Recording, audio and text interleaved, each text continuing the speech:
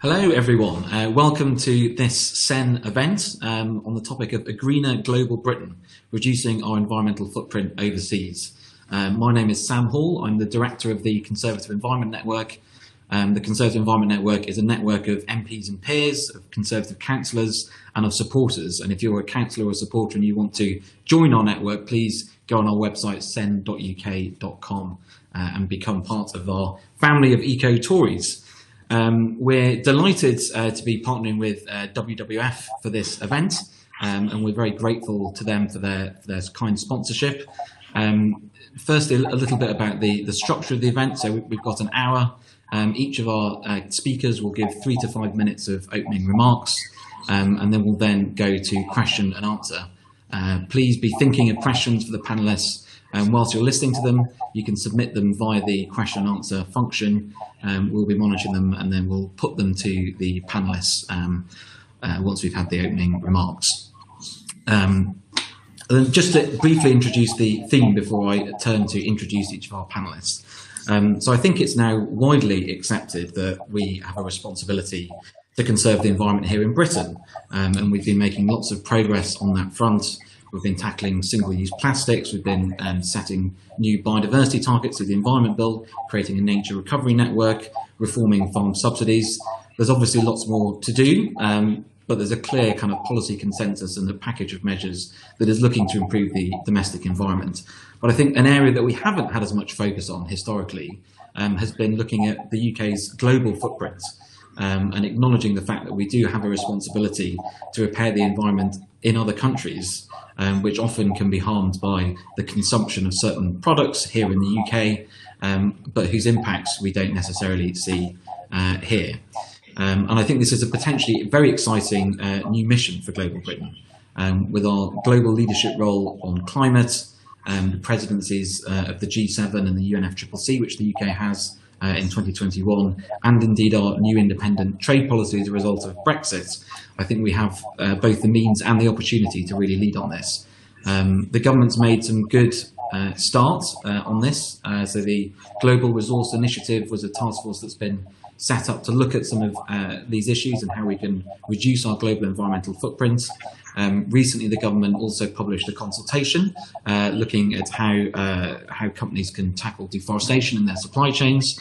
So I hope that we can discuss some of those proposals as part of this panel session with our excellent panelists. So now I'd like to, without further ado, turn to our first panelist, who is Anthony Brown. Anthony is the MP for South Cambridgeshire. He chairs the APPG for the Environment. He also serves on the Treasury Select Committee, and he's a member of the CEN Parliamentary Caucus. Over to you, Anthony. Sam, thank you very much. And I should say that the Minister, George Eustice, Secretary of State, is trying to get through to us on the link. I've just sent him a new version of the link. I'm very glad you're doing this event because, as you said in your introduction, it's absolutely right that we do everything to put our own house in order within the UK. Huge challenges there. We are making some progress. I'm sure we'll make an awful lot more. But actually, the UK is a small country, which is 1% of the world population, but we have a huge influence on the world. And I've seen this throughout my career when I was environment editor of the Observer and then the Times. That actually people around the world look to the UK far more than often we really realise as an influencer of things that should be done. And I think we can actually use our influence and should use our influence far more internationally to try and improve environmental goals around the world. So we have, if you look at the history of different environment groups and movements, actually the UK has been incredibly influential. It was a founder of many of the main sort of international environment groups and will certainly become a driving force in a lot of them. And things like I did a lot of reporting on the International Whaling Commission, whaling ban, for example. And we were a very big whaling nation in our days. You know, we've certainly sinned on that front, but also then we have been more recently very much a driving force in making sure that moratorium, the whaling ban, stays in place. And if you look at the two main issues of biodiversity and climate change, which are the sort of main focus for me, on climate change, we've I'm sure you've done many separate sessions about what the UK has done as the UK, but we are only about 1%, just over 1% of global carbon dioxide emissions. And I think we should absolutely get that down to zero. But we should also use our influence to try and help the world as a whole become carbon neutral, partly by leading by example, because obviously you've got a lot more credibility if you actually do, if you don't just preach to others without actually doing it yourself. We now have the COP26. I'm sure there'll be lots of questions about that, for which we are delayed by a year. That's a huge chance for us to help and encourage and persuade other countries to actually have not just have targets in place, but actually the pathways to those targets as countries, maybe try and become legally binding. One of the areas I've been focusing on is greening finance. I did a session with Mark Carney recently, who's not just governor of the Bank of England, a former governor of the Bank of England, but is the finance advisor to COP26. And this is an incredibly ambitious program to really re-engineer the whole global financial system so that it pushes towards the net zero target rather than sort of resists it. And it's very, very important move. Huge amounts of work to do there. But as the global financial centre, or one of the two main global financial centres, the UK is in a really, really powerful position to really lead that and really push for the whole financial system to push towards net zero and make it easier for other countries to reach that target. We're also a very big donor of aid in the world, obviously, with our 0.7% target. And I certainly would support using that international aid donations far more to promote environmental aims. I know we do a bit already, but I think we probably could do an awful lot more, just make sure that it's a bit more sort of integrated with habitat preservation in other countries and so on, because habitat loss is obviously a huge issue in many other countries. In the UK, we've largely lost most of our habitat already, but I'm going to try and get it back. But it's habitat loss is huge elsewhere. But also the diplomatic influence we have is, again, utterly enormous, and partly for historic links. But we've got one of the most influential diplomatic corps in the world. I just give one example. When I was environment editor of the Observer, I went with Tony Juniper, who was then director of Friends of the Earth and is now chair of Natural England, to India to train up environmental journalists. There weren't any environmental journalists there. This was paid for by the British Council. They realised there was no such thing as environmental journalism in India. So we got all the journalists that were interested in it and potentially interested in it. And sort of I talked to them about environmental journalism in the UK. And it actually led to lots of journalists then becoming specialised in environmental issues in India. And that was just the soft power we had, funded by the British Council, funded by the British state, and definitely an absolute force for good. So there's a lot more we can do in this whole area, but we should definitely think about this as a key part of our environmental improvement is our international influence and the levers that we hold. And I'm sure that's more than 3 or 5 minutes, so I better shut up. And the Secretary of State's just texted me again saying he's trying to use his iPad now. Oh dear. Thank you very much, Anthony. And yes, we're hoping that the Secretary of State will be able to overcome the technical barriers that is currently preventing him from joining us. But we'll come to him last, if hopefully he can join. But now I'd like to turn to Kate Norgrove, who is the Executive Director of Advocacy and Campaigns at WWF UK. Kate, over to you. Thank you very much, Sam and Anthony, for your remarks. There's absolutely no doubt that we're in a really, really serious situation at the moment. Nature is in free fall. In fact, WWF's Living Planet report, which was only published last week, 2 weeks ago rather, has shown that wildlife populations overall have declined on average globally by 68% since 1970, which is a crazy number. In Latin America alone, the figure is more like 94%. And we've all seen the fires from the California to the Arctic to the Amazon. And the pandemic itself was caused by nature loss, which is driven by deforestation that has brought animals and people too close together, meaning that it's easy for crises like or for coronavirus and other viruses to jump from animals into the human population. So this really is starting to affect us. It's about as much about the survival of ourselves as it is about the survival of the planet.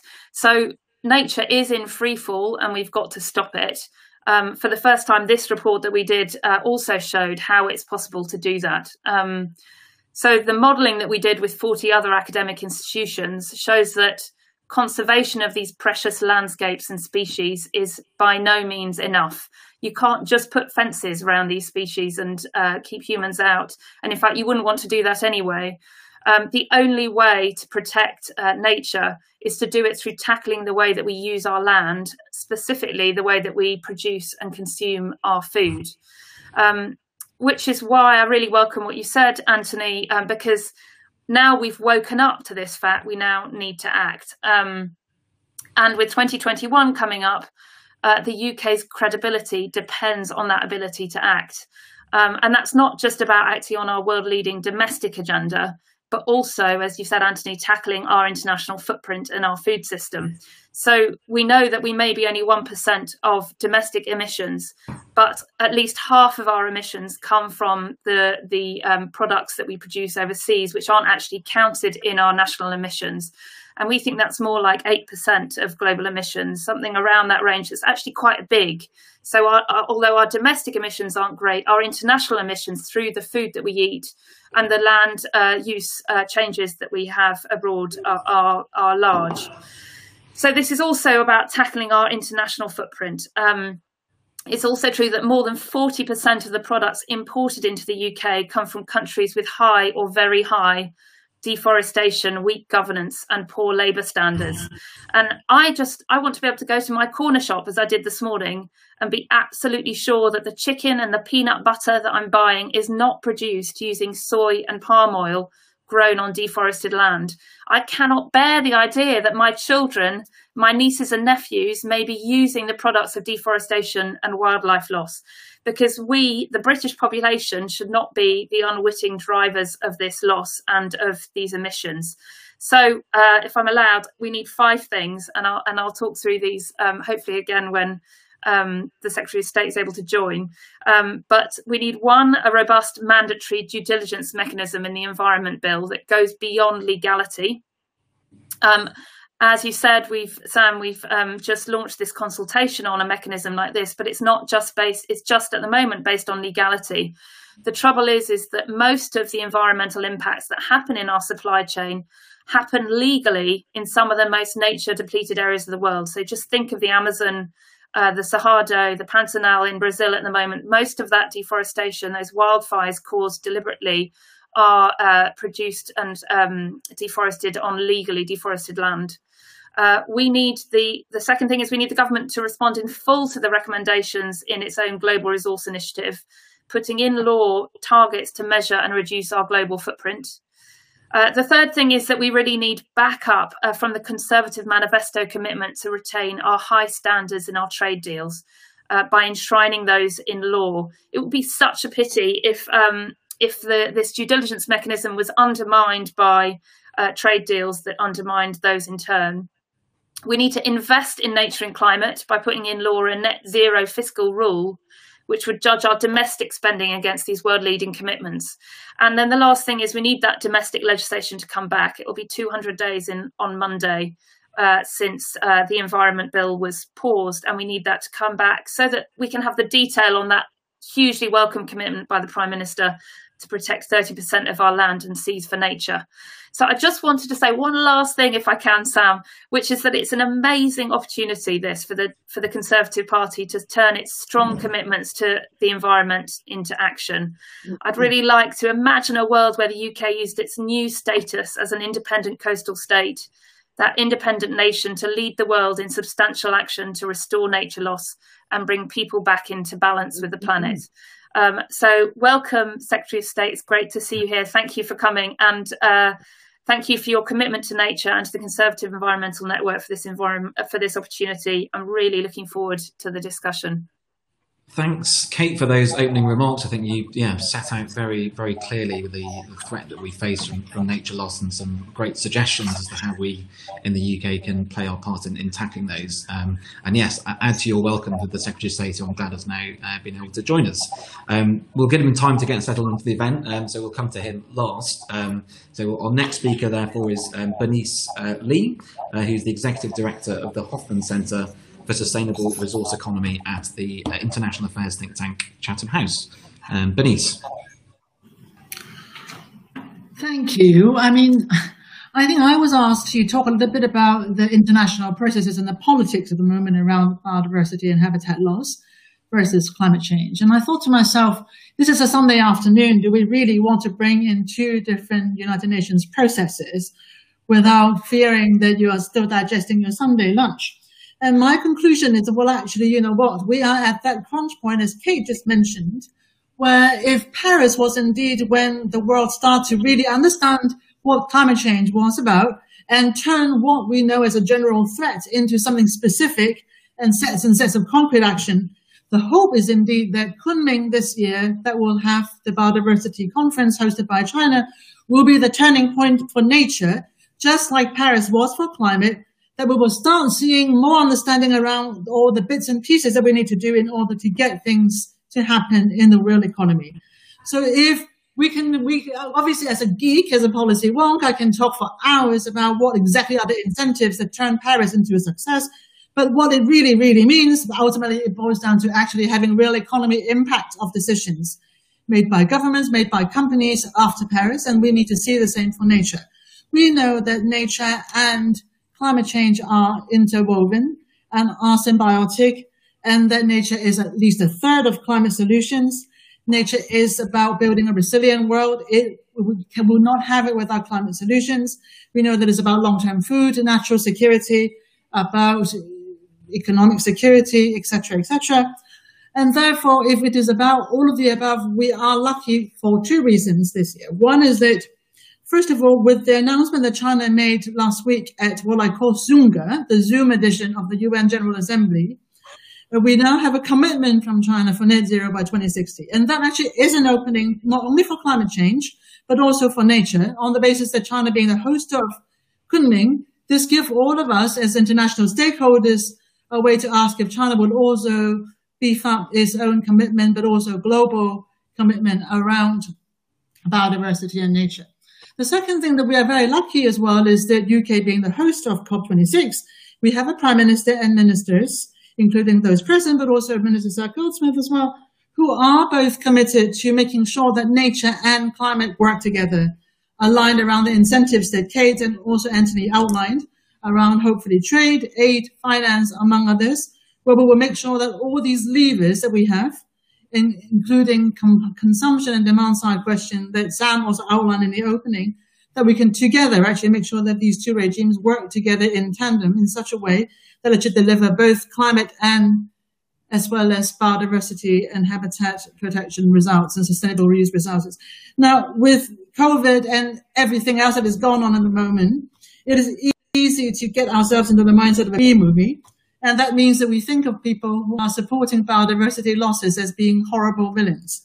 But actually, the reality, as we all know, is that on the ground, people who actually often face no choice, no option but to basically ruin nature for all sorts of livelihood and development reasons. So it is therefore imperative that we create the kind of incentives for development, for other positive changes that actually will align in such a way that we don't fall ourselves into another bad movies where innocent people just wanting to make a living become villains in our horrible B-movie that will evolve.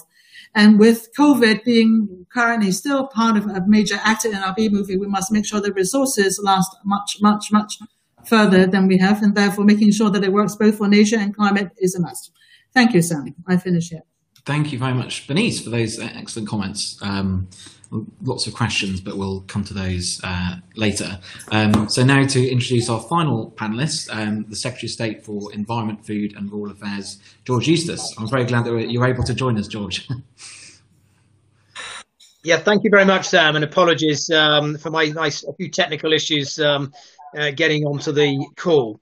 But look, the next 12 months is going to be an incredibly important year for international nature. Obviously, we've got COP26 coming late next year now in October, and we think that nature-based solutions could be a major part of tackling climate change in the future. We think it could account for up to 30% of the work that we need to do in that. And so getting nature-based solutions on the agenda at COP26 is a really big focus for the department now. Zach Goldsmith's doing a lot of work on this. It's a big year for a second reason, and that's, of course, we've got Dean under the Convention on Biodiversity, and that this year will be revising and looking again at the targets on biodiversity. Now, the HE targets that were set around 10 years ago were an important step forward, better than anything had gone before. But they were rather sort of undefined in some cases, difficult to measure in others. And crucially, there wasn't really the monitoring to back it up. And probably as well, it's fair to say that because climate change has had the most political investment from governments around the world, there was not sufficient political will to move government to act to achieve those HE targets.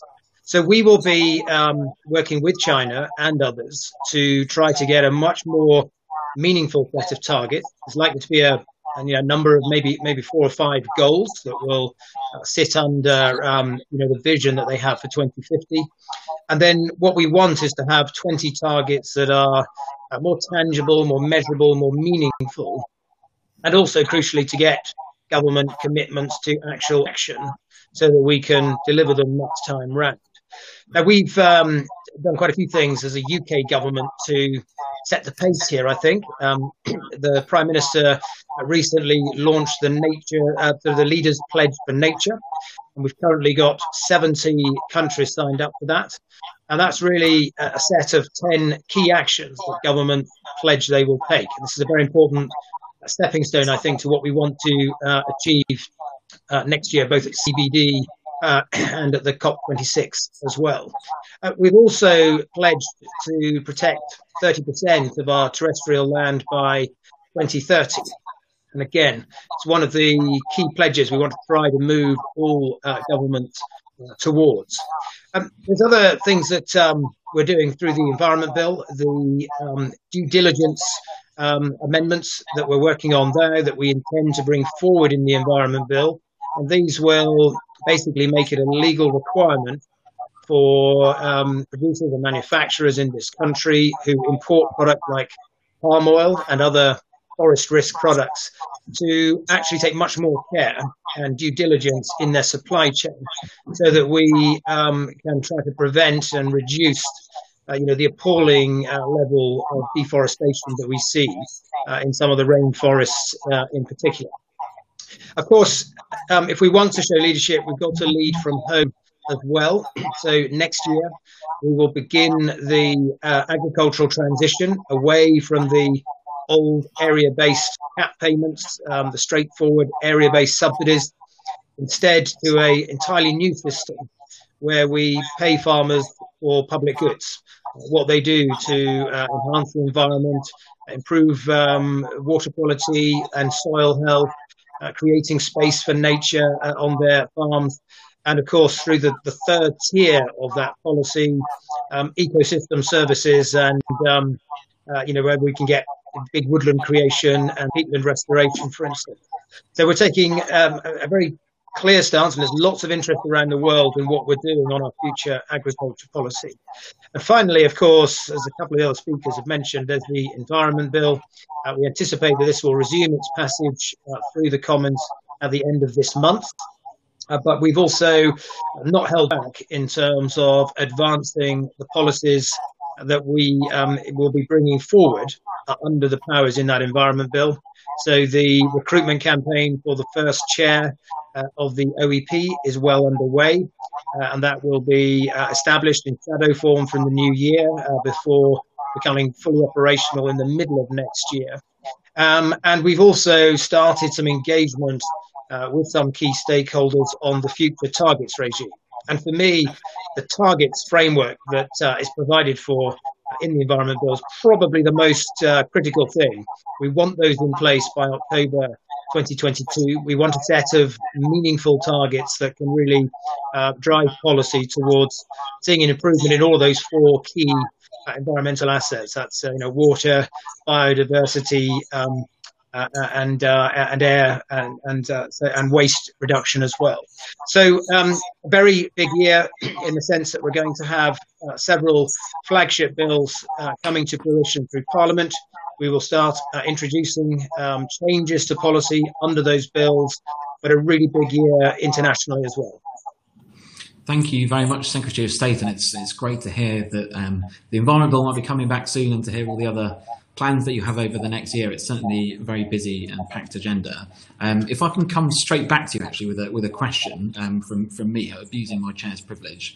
One thing I'd be interested to hear you talk a bit more about is trade policy. So in my introduction, I sort of talked about how we now have this new lever, which we didn't have before Brexit, where we can affect the environment overseas, where we can do more to improve the environment overseas. How would you like to see government use its trade policy in an environmentally beneficial way, and what are the kind of opportunities you see there? Well, we're looking at trade policy in two areas really that are relevant to DEFRA. One is we've got a clear manifesto commitment to protect food standards, and that means preserving our high standards of animal welfare, making sure that our producers aren't unfairly undermined by lower standard production in other countries. So we have developed approaches, a combination of using the so-called SPS chapter in any trade deal to protect food safety and food standards. But when it comes to animal welfare, we will be using tariff policy to ensure that we give preferential access to producers in other countries that meet our standards, irrespective of what their national law might be. And this would be an exciting step forward, really, very interesting area for us to develop and to pioneer as a new country returning to negotiating its trade deals for the first time.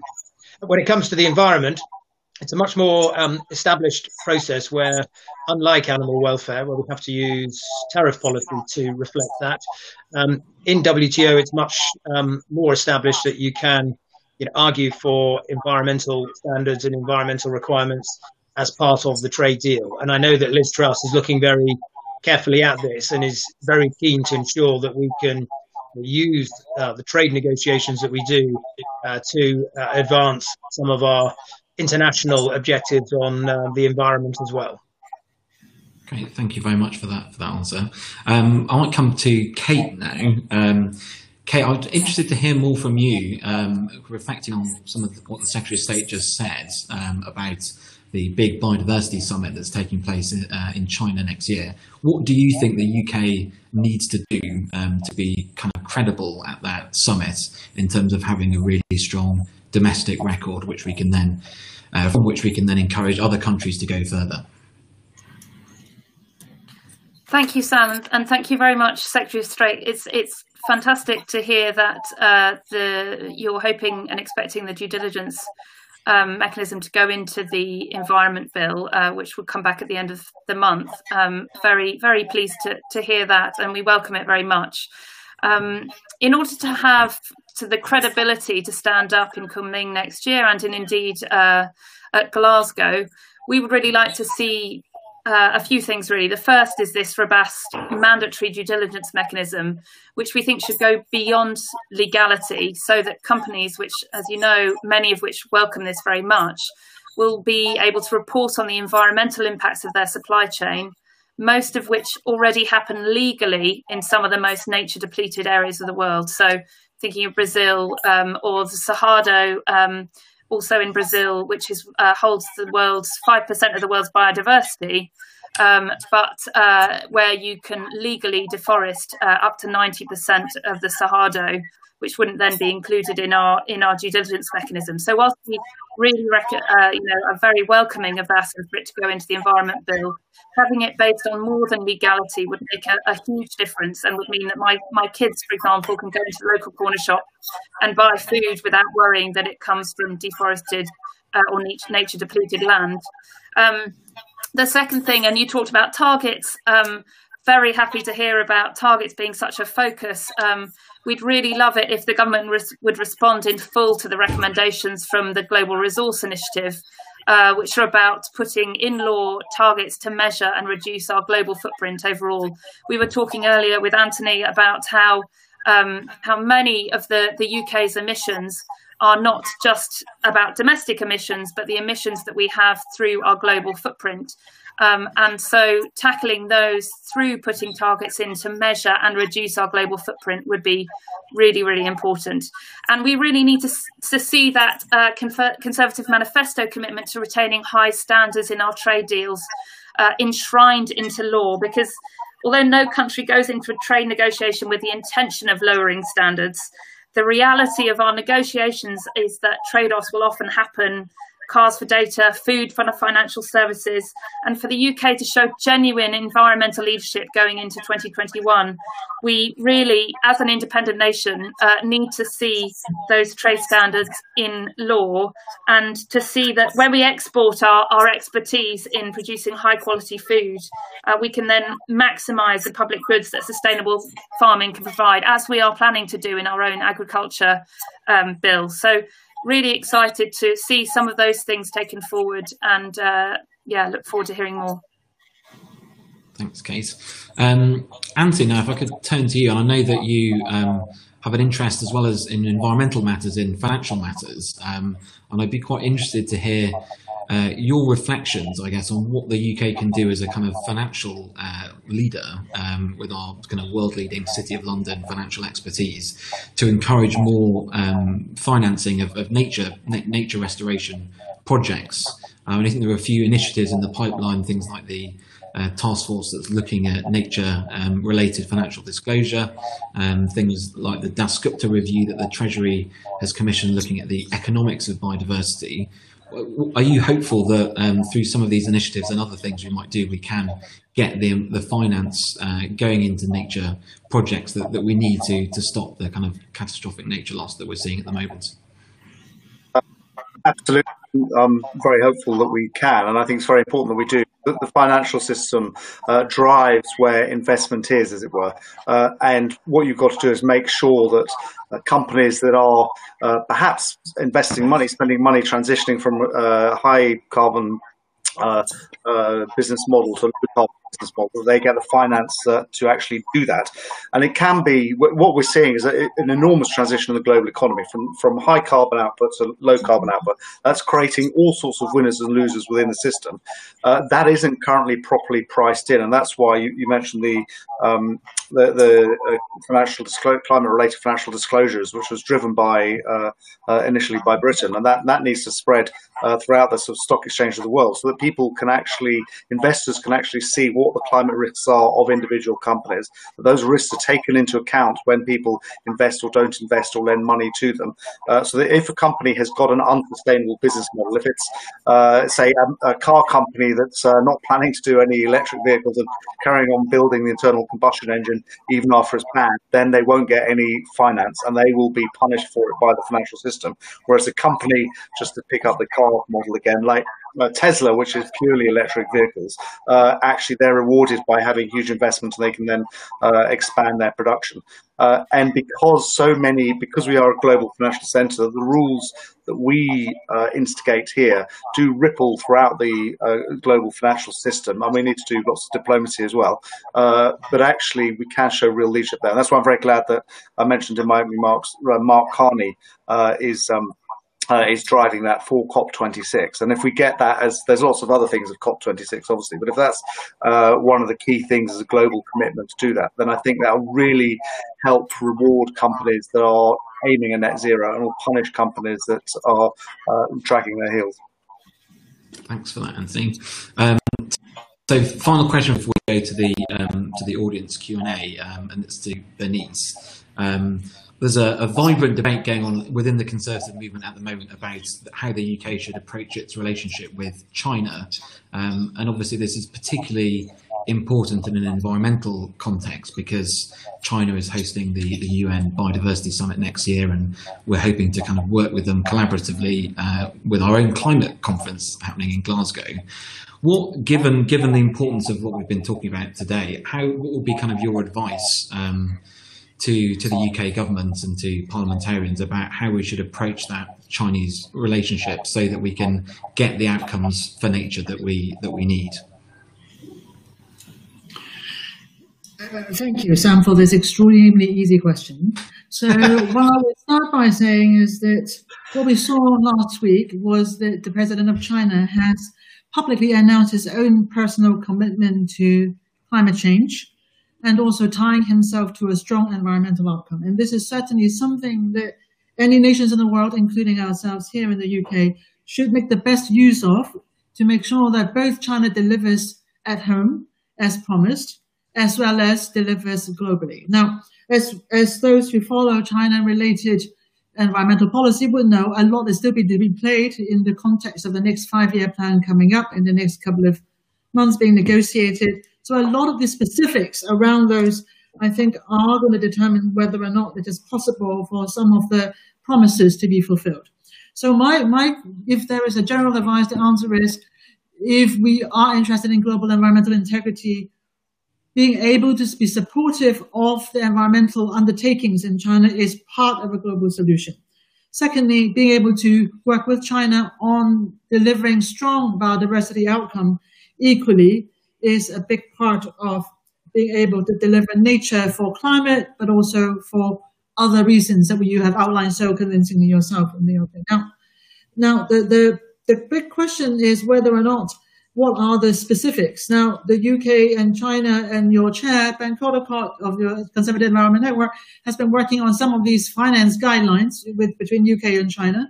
So I would have expected that if indeed China has made that commitment, the next step would be about the finance-related as issues. Perhaps Anthony can also add around, both internally but also in terms of its overseas financing, to make sure that its offering is indeed consistent internally and externally.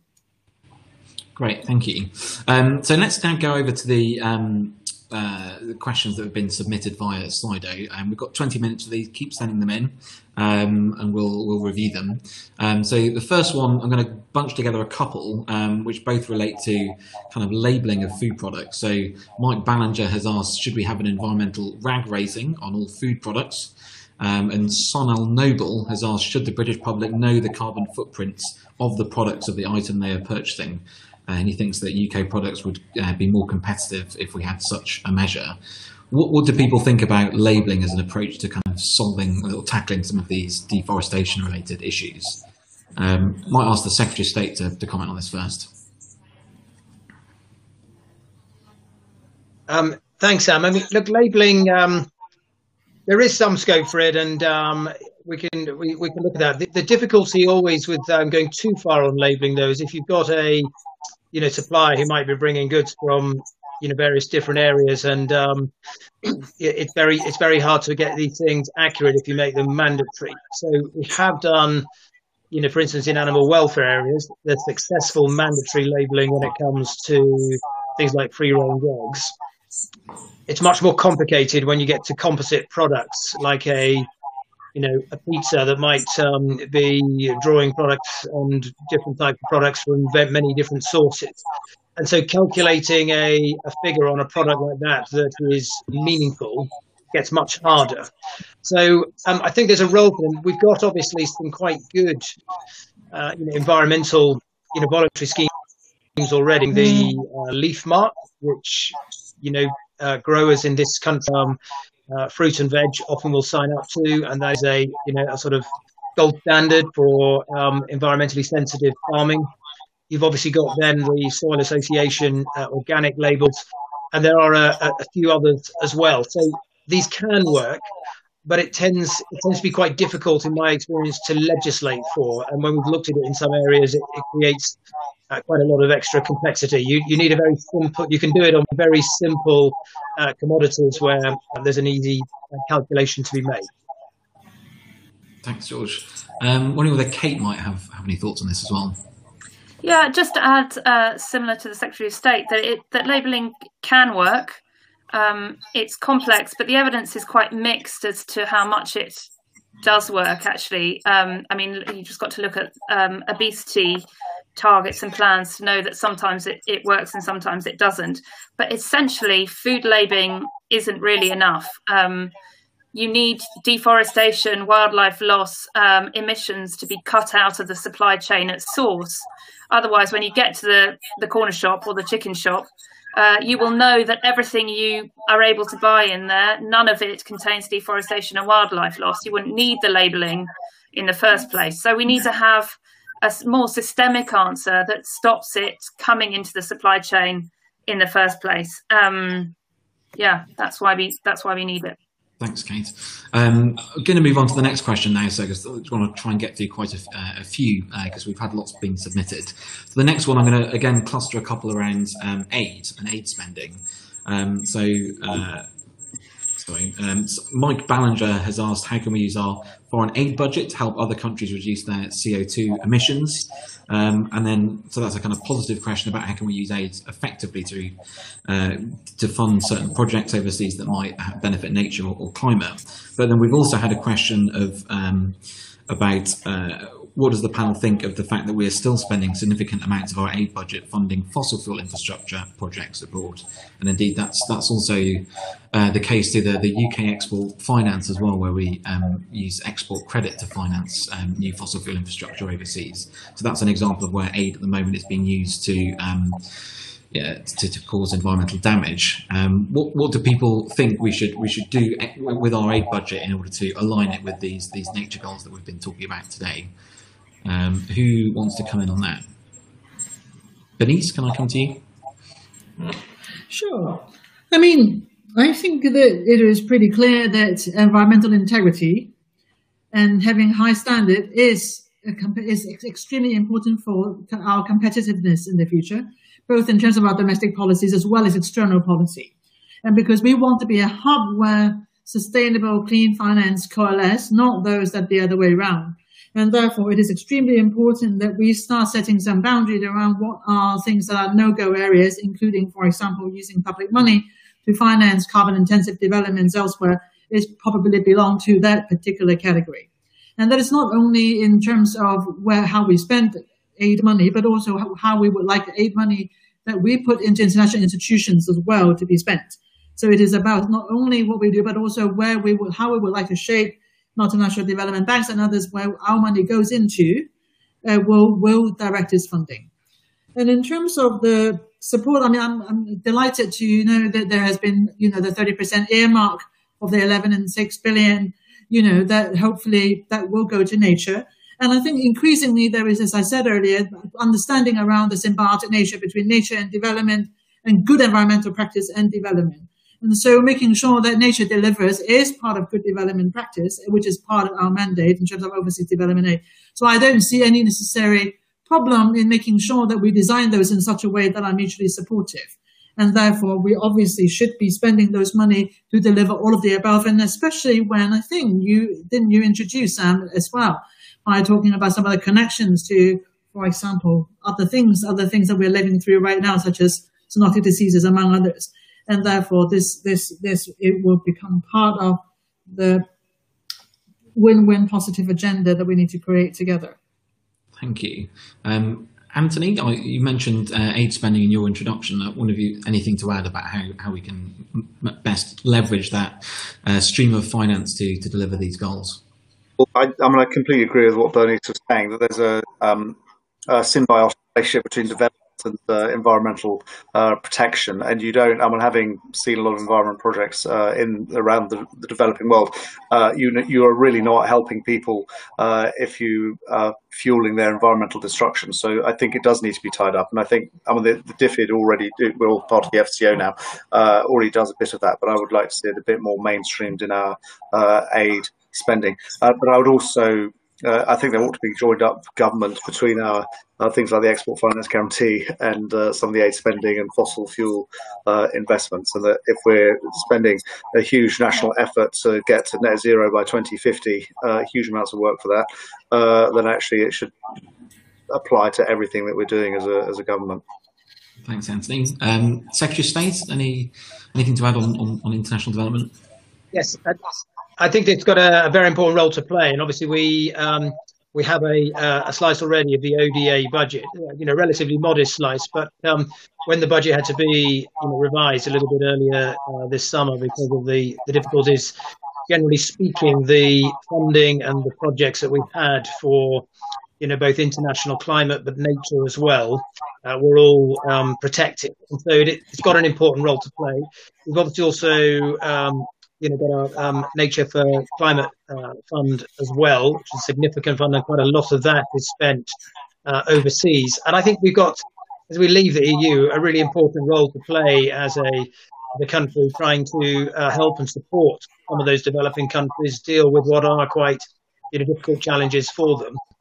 And we've got to really just build those relationships, be willing to help put some funding in as well to do it, and we do that. Export finance has been a bit controversial this year, because there was a big project, I think it was in Mozambique from memory, for effectively a new gas plant. It's a complex area. I mean, government is looking at this. It's a difficult area because obviously I think we can all accept that if you were replacing an old rickety gas plant with something that was much more energy efficient and new, well, then that's a step forward. And also, if we were offering expertise and to try and help improve the carbon efficiency of some of those power plants, I think we can see that's a positive thing.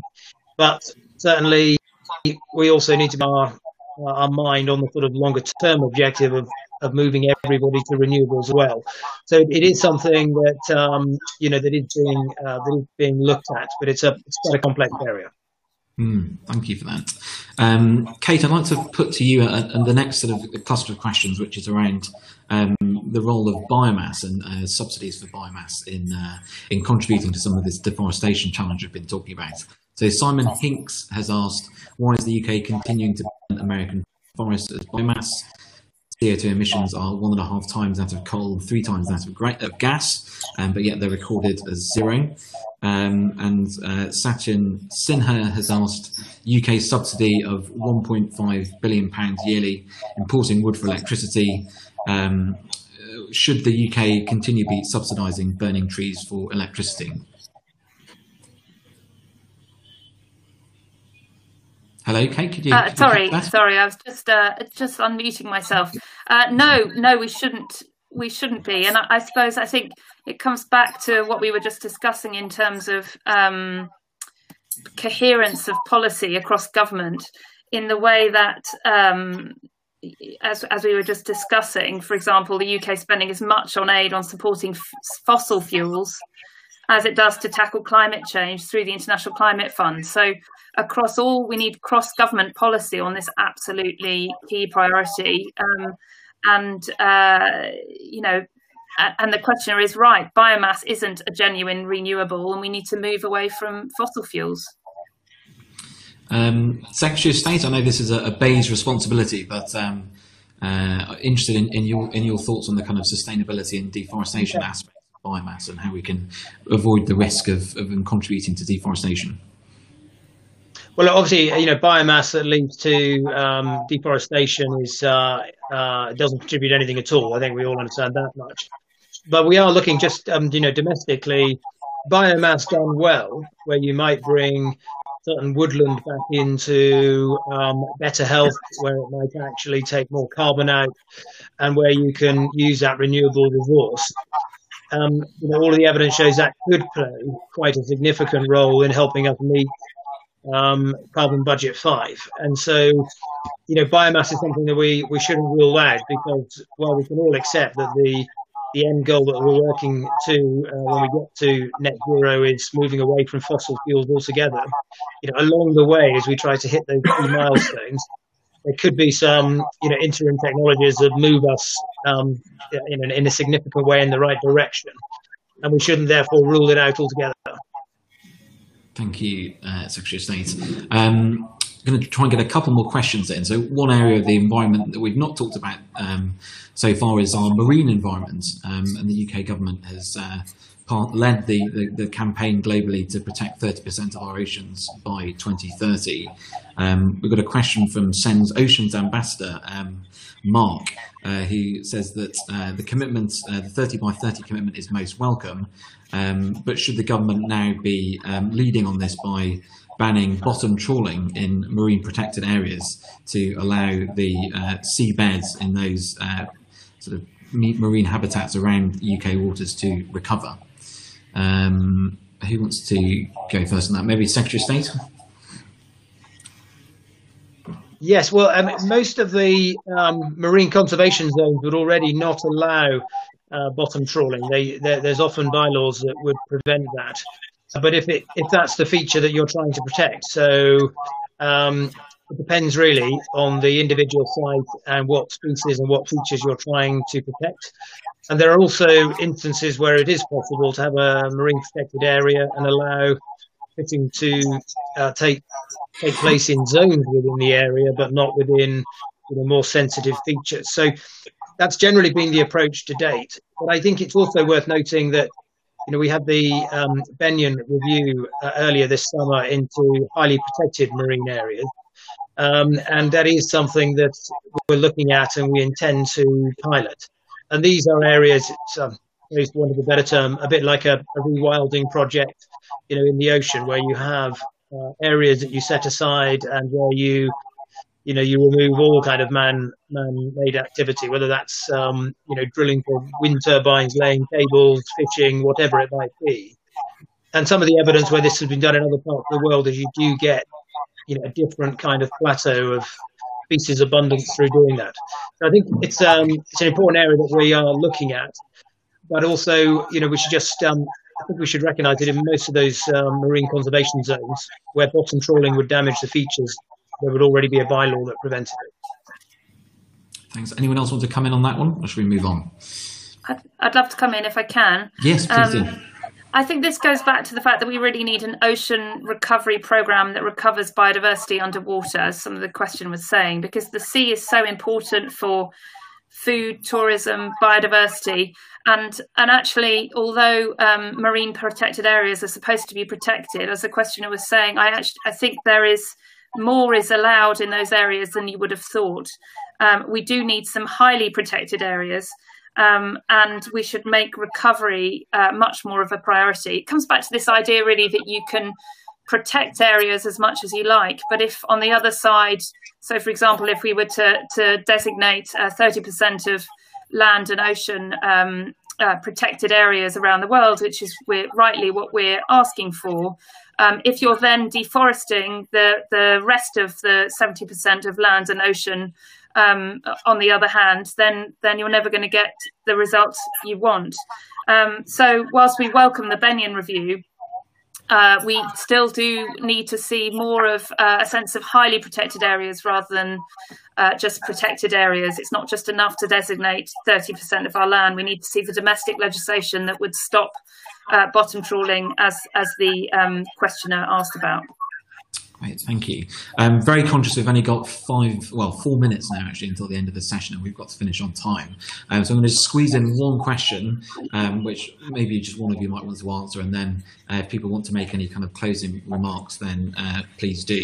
So I'm going to pitch this to Anthony. So this is Sen Councillor Paul Haslam, who's asked, how will we levy tariffs on the US, for example, around food standards in such a one-sided deal?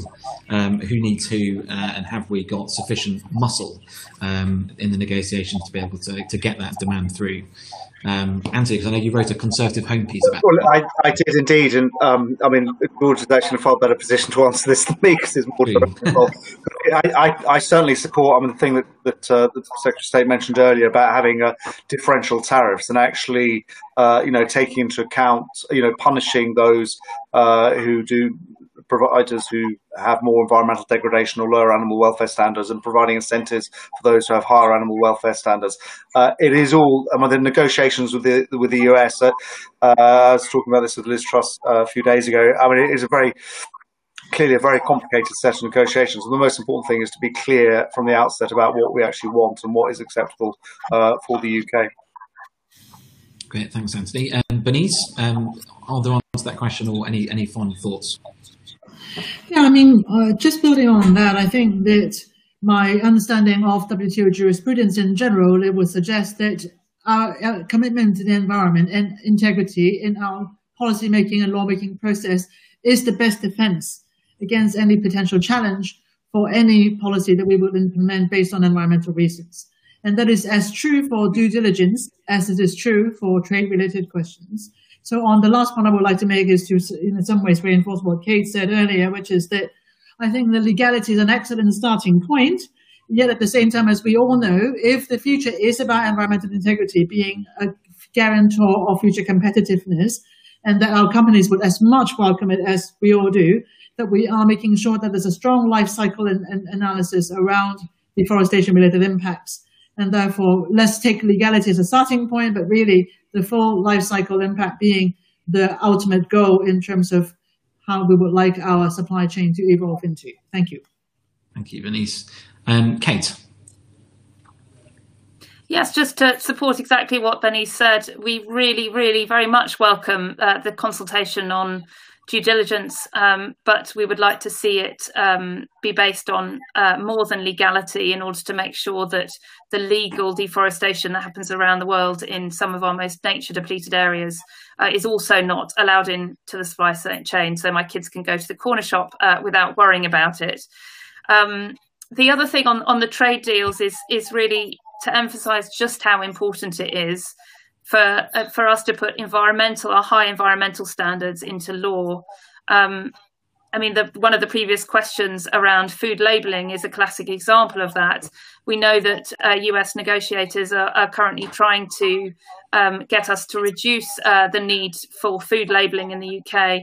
And we wouldn't want to, I mean, despite the fact there are mixed results, we want to be able to have the freedom to be able to put food labels on around the environmental impact of our food if we'd like to.